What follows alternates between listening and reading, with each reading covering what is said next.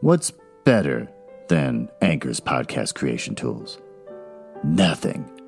Mankind has always searched for evidence of God's perfection, and we found it. Anchor is the easiest way to make a podcast. Anchor gives you everything you need in one place for free, which you can use straight from your phone or computer. The creation tools allow you to record and edit your podcast so it sounds great. They'll distribute your podcast for you so it can be heard everywhere. Spotify, Apple Podcasts, Google Podcasts, and the lesser of the podcast platforms like Stitcher. You can easily make money from your podcast with no minimum listenership. I've made $5, and I've been doing this for 3 months. So, download the Anchor app or go to anchor.fm to get started.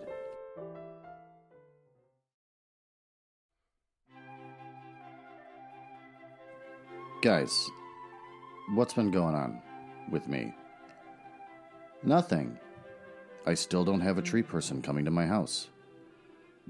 I mow the lawn, I clean, I do my work during the day, and nothing much exciting happens. Oh, I recorded an episode of The Book Boys with my good friend Ben. So that was nice. We're baby-stepping our way into trying to understand how to have a podcast together. But I think the last episode was a little bit closer, and it seems fine. I'm not totally against it. So I guess that means it's a great success. And that's pretty much it.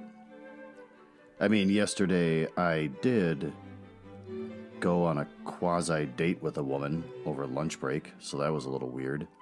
And it was alright. It was fine. We just walked around and talked after getting coffee. Besides that, was talked down to by a coworker during a conference call. That's fun. What else? Saw a car crash. That was pretty cool. Pulled it in the parking lot of the gas station and heard a loud crash. And thought, oh my god, that was really loud, which means it must be close to me. I wonder if something happened to my car. I looked out the window, and I'm not exaggerating, I saw a black car about 4 or 5 feet off the ground, flying through the air sideways, like on its side, and then landed on the ground. So I got out of my car and dialed 911, and it was busy. So I kept dialing and dialing as I walked over to the car that was on its side. And there was a man in a green shirt standing there. And I said, is the person still in the car? And he said, no, they got out and they jumped into a white truck and sped off. So that was crazy. Finally got a hold of 911. They said that all the people that had gathered around along the street to watch had called already. So they took down my name. Walked over to the other car to tell the person who's still sitting in it, the one that got hit, help is on its way. Just stay still. Don't move around or anything in case anything got broken, and wait for the ambulance to come. And the guy in the green shirt kind of pushed me out of the way and said the same thing, except in a more authoritative voice. So that was emasculating. So watched as the cops finally showed up and the paramedics or whatever, and then I thought, okay, that's all I can do, and drove home.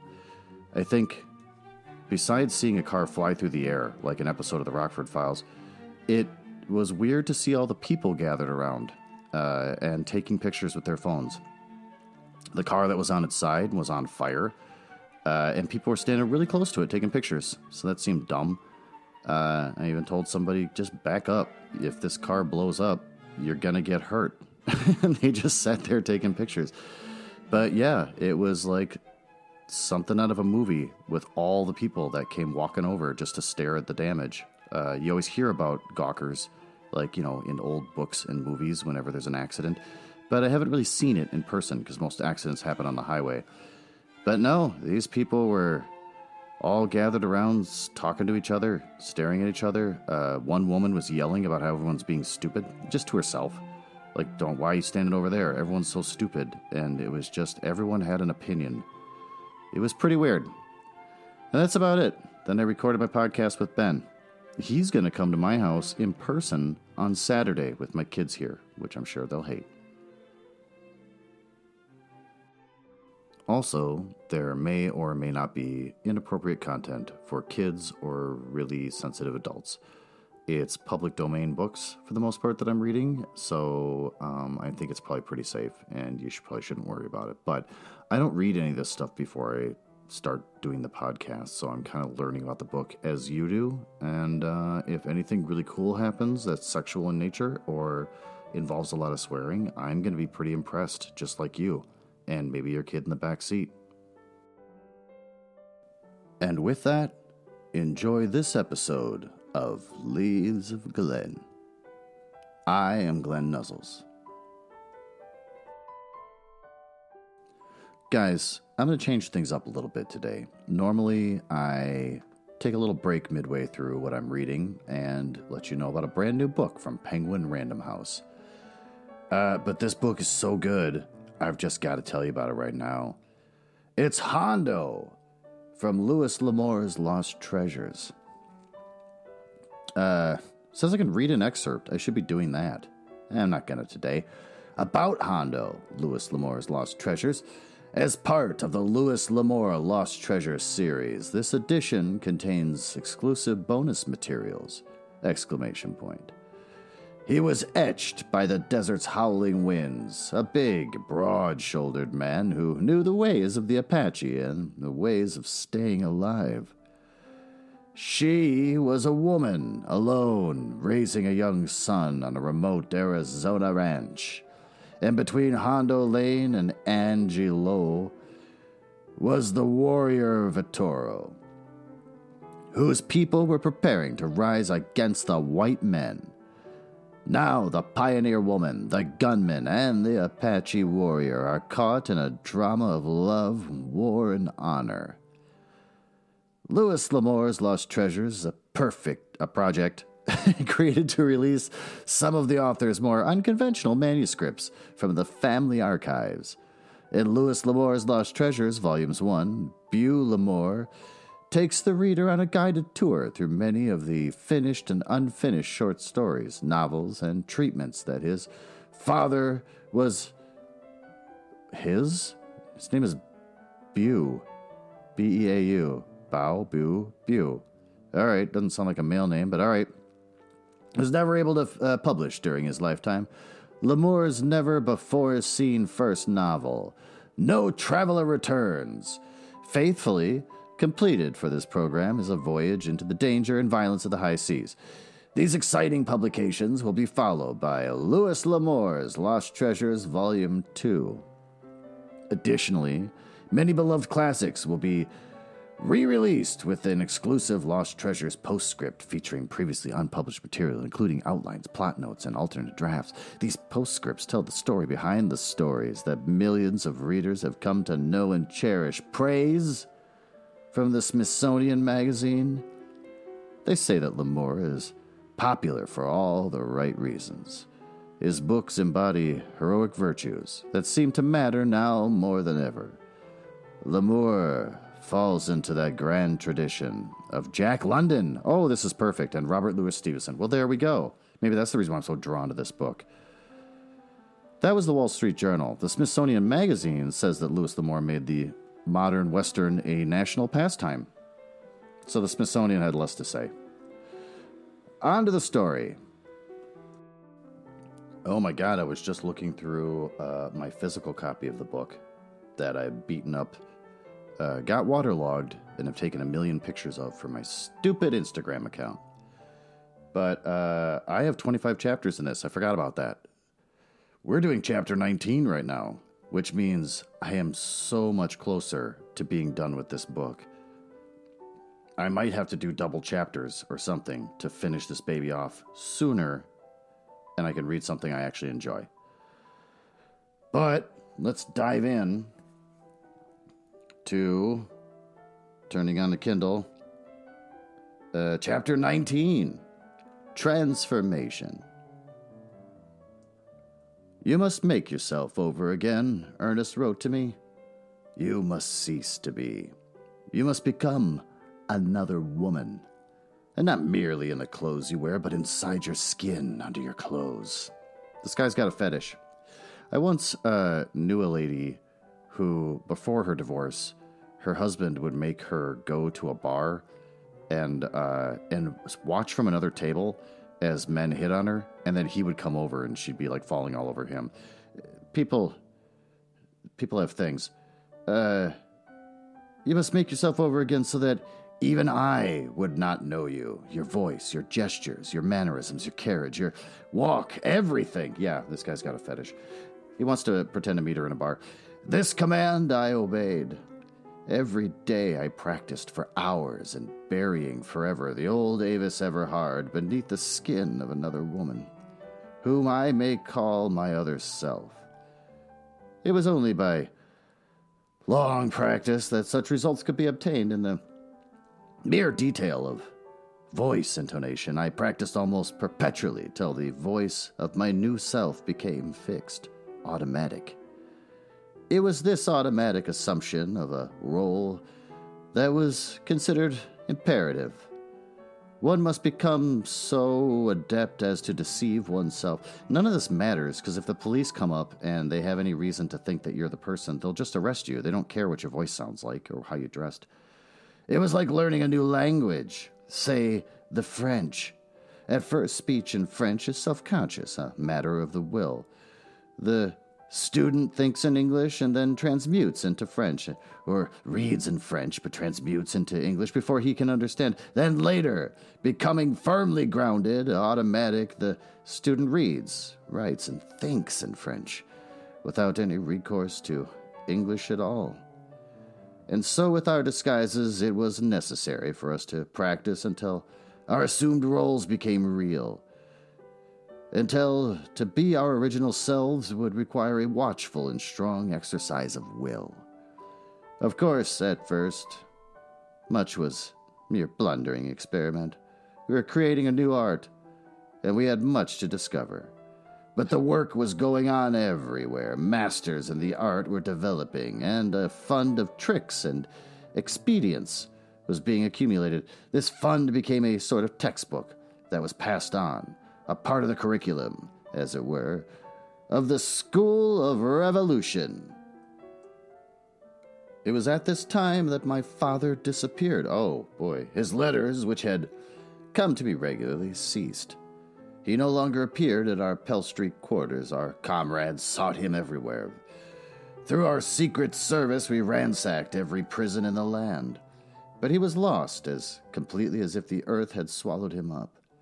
And to this day, no clue, again, C-L-E-W. I don't know what to think of that. I don't even know why it bothers me.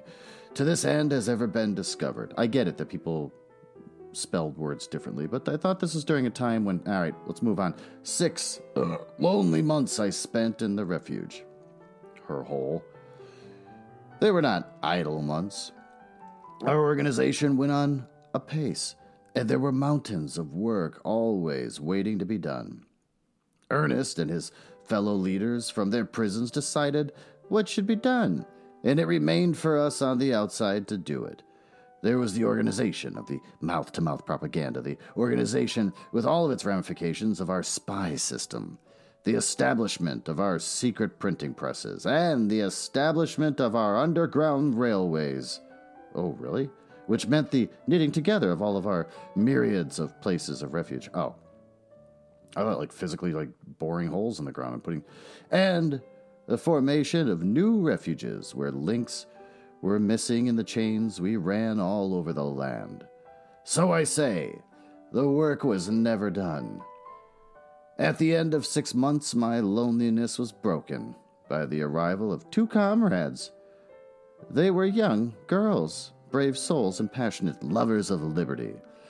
Laura Peterson, oh, a normal name, who disappeared in 1922, and Kate Bierce, who later married Dubois, and who is still with us with eyes lifted to tomorrow's sun that heralds in the new age. The 2 girls arrived in a flurry of excitement, danger, and sudden death. In the crew of the fishing boat that conveyed them across San Pablo Bay was a spy, a creature of the Iron Heel. He had successfully masqueraded as a revolutionist and penetrated deep into the secrets of our organization. Without a doubt, he was on my trail. For we had long since learned that my disappearance had been cause of deep concern to the Secret Service of the oligarchy. Luckily, as the outcome proved, he had not divulged his discoveries to anyone. He had evidently delayed reporting, preferring to wait until he had brought things to a successful conclusion by discovering my hiding place and capturing me. His information died with him. Under some pretext, after the girls had landed at Petaluma Creek and taken to the horses, he managed to get away from the boat. Partway up Sonoma Mountain, John Carlson let the girls go on, leading his horse, while he went back on foot. His suspicions had been aroused. He captured the spy, and as to what had happened, Carlson gave us fair idea. "I fixed him," was Carlson's unimaginative way of describing the affair. "I fixed him," he repeated, while a somber light burned in his eyes, and his huge, toil-distorted hands opened and closed eloquently. "He made no noise. I hit him, and tonight I'll go back and bury him deep." During that period, I used to marvel at my own metamorphosis. At times it seemed impossible, either that I had ever lived a placid, peaceful life in a college town, or else that I had become a revolutionist, inured to the scenes of violence and death. One or the other could not be. One was real, the other was a dream. But which was which? Was this present life of a revolutionist hiding in a hole a nightmare?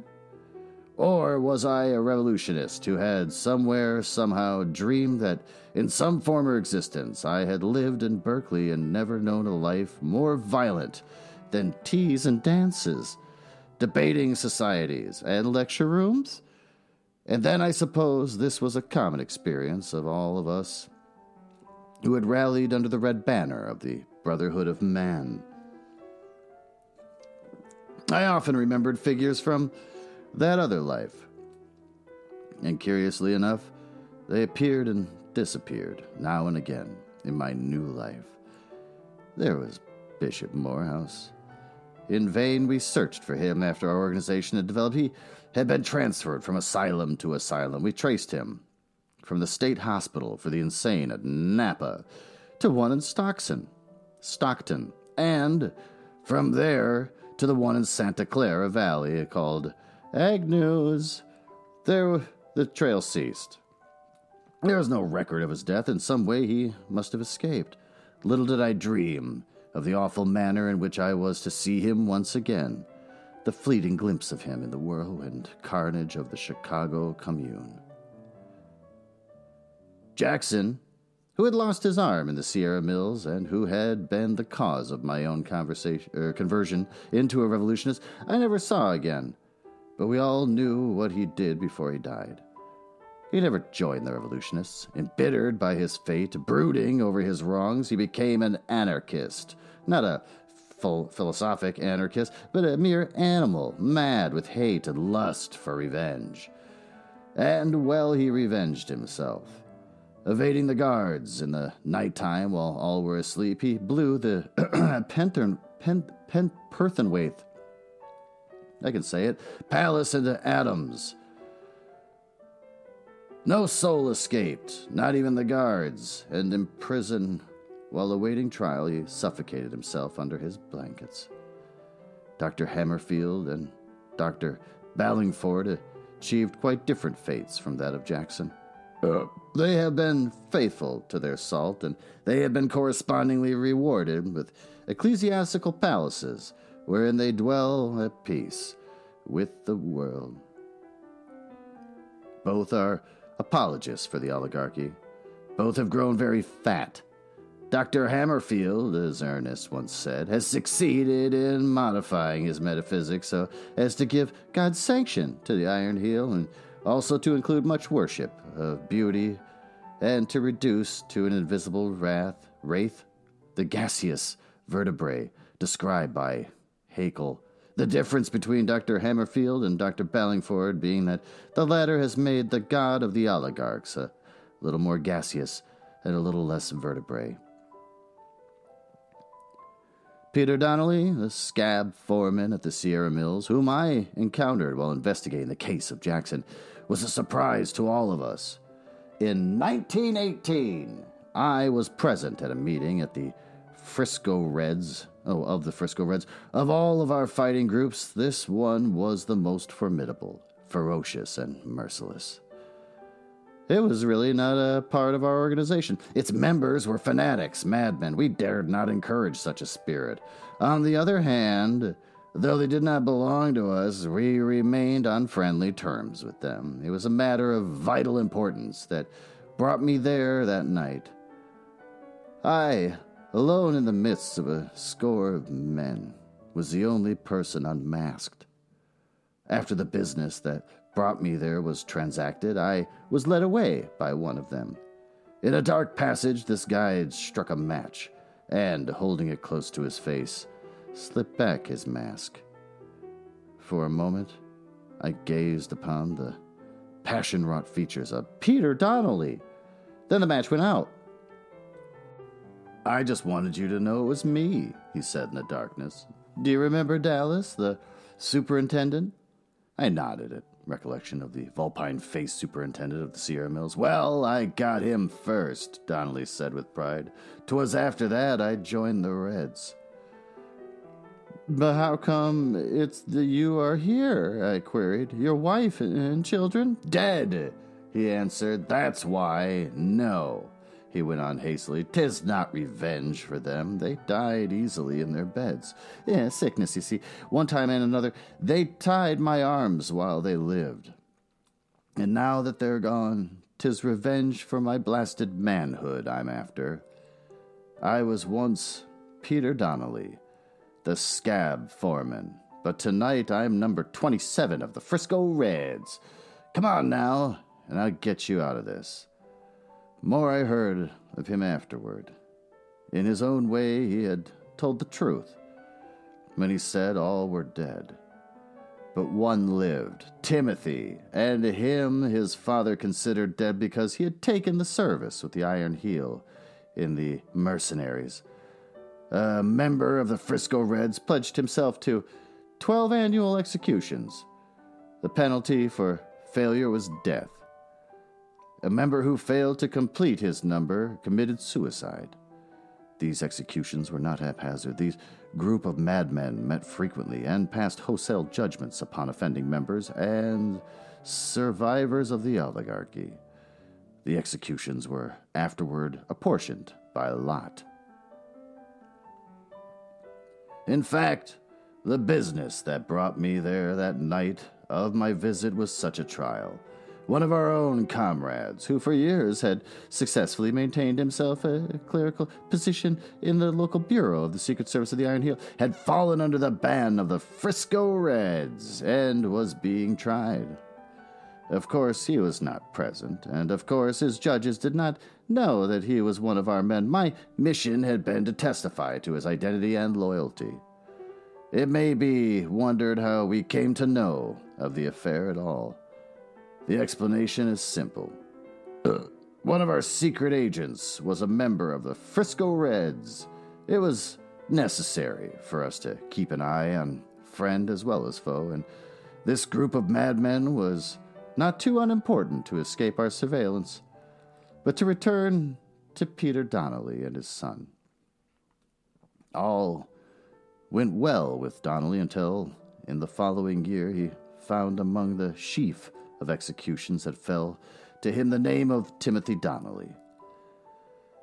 Then it was that family clannishness, which was his to so extraordinary a degree, asserted itself.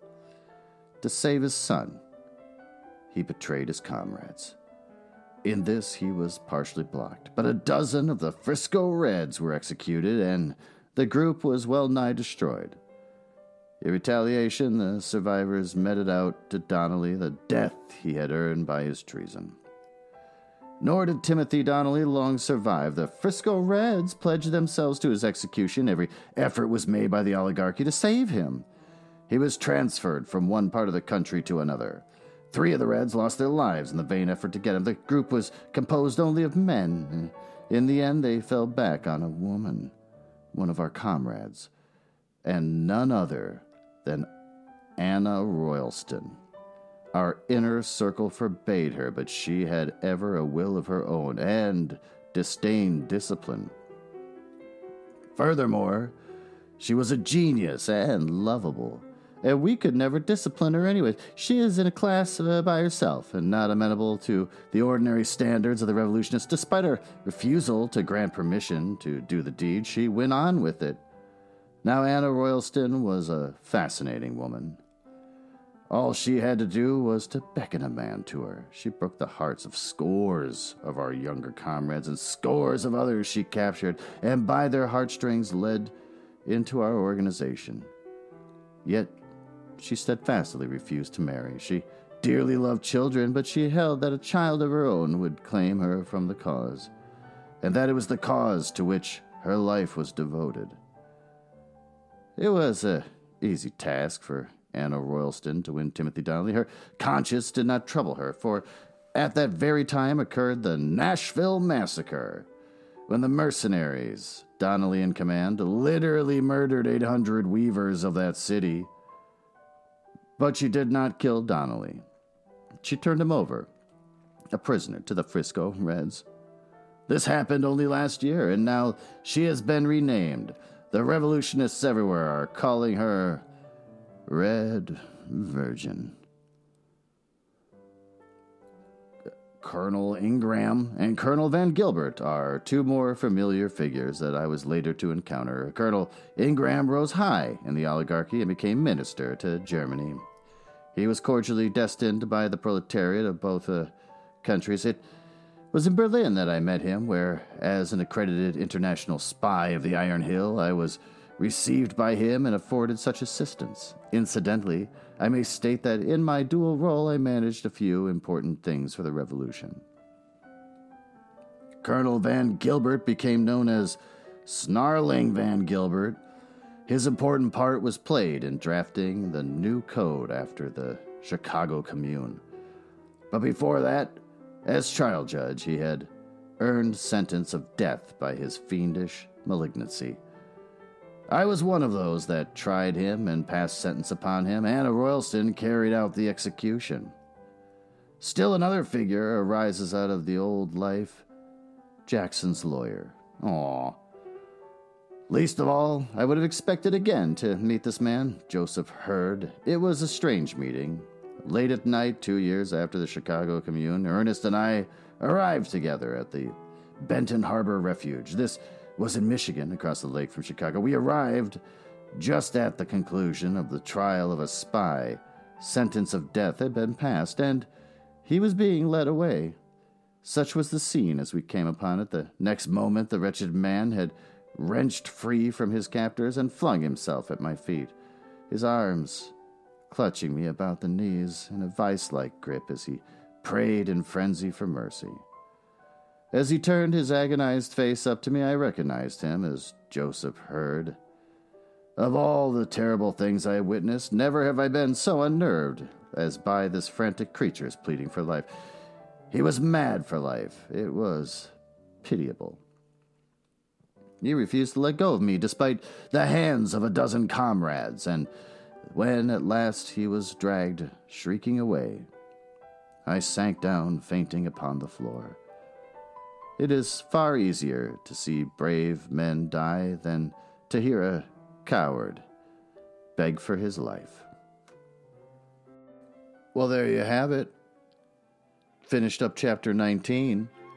We are only 5 chapters out of this hell. What did we learn today? We learned that Avis has to act like a different woman in how she dresses and how she talks and everything, because Ernest is some sort of weird pervy person. Avis recaps on all the people from previous chapters that we've learned about, I guess to sort of give them some sort of purpose to the story. But unsurprisingly, they all suck. They all sold out to the oligarchy. And most of them are spies for some reason. Even Jackson's old whiny lawyer, Joseph Turd, gets put on trial for spying, I believe, and is dragged out as a coward. So that character has no depth beyond whining a lot and being a coward. Some woman named Anna Royalston is basically a psychopath. She got involved with the Frisco Reds, which sounds like a sports team, and just starts executing people, and apparently loves it. She's the Red Virgin, whatever that's supposed to mean. And no one likes the Frisco Reds. They're an animalistic anarchist group. But the socialists buddy up with them, because Ernest isn't above selling out his principles when he's sitting in prison all bored. So there you have it. Chapter 19, The Transformation. So close to being done. I'm gonna celebrate. I might read the very last chapter just completely drunk out of my mind as a way of celebrating it. No, I won't. But anyways, I hope you enjoyed it, and I hope you come back again to finish this horrible thing with me.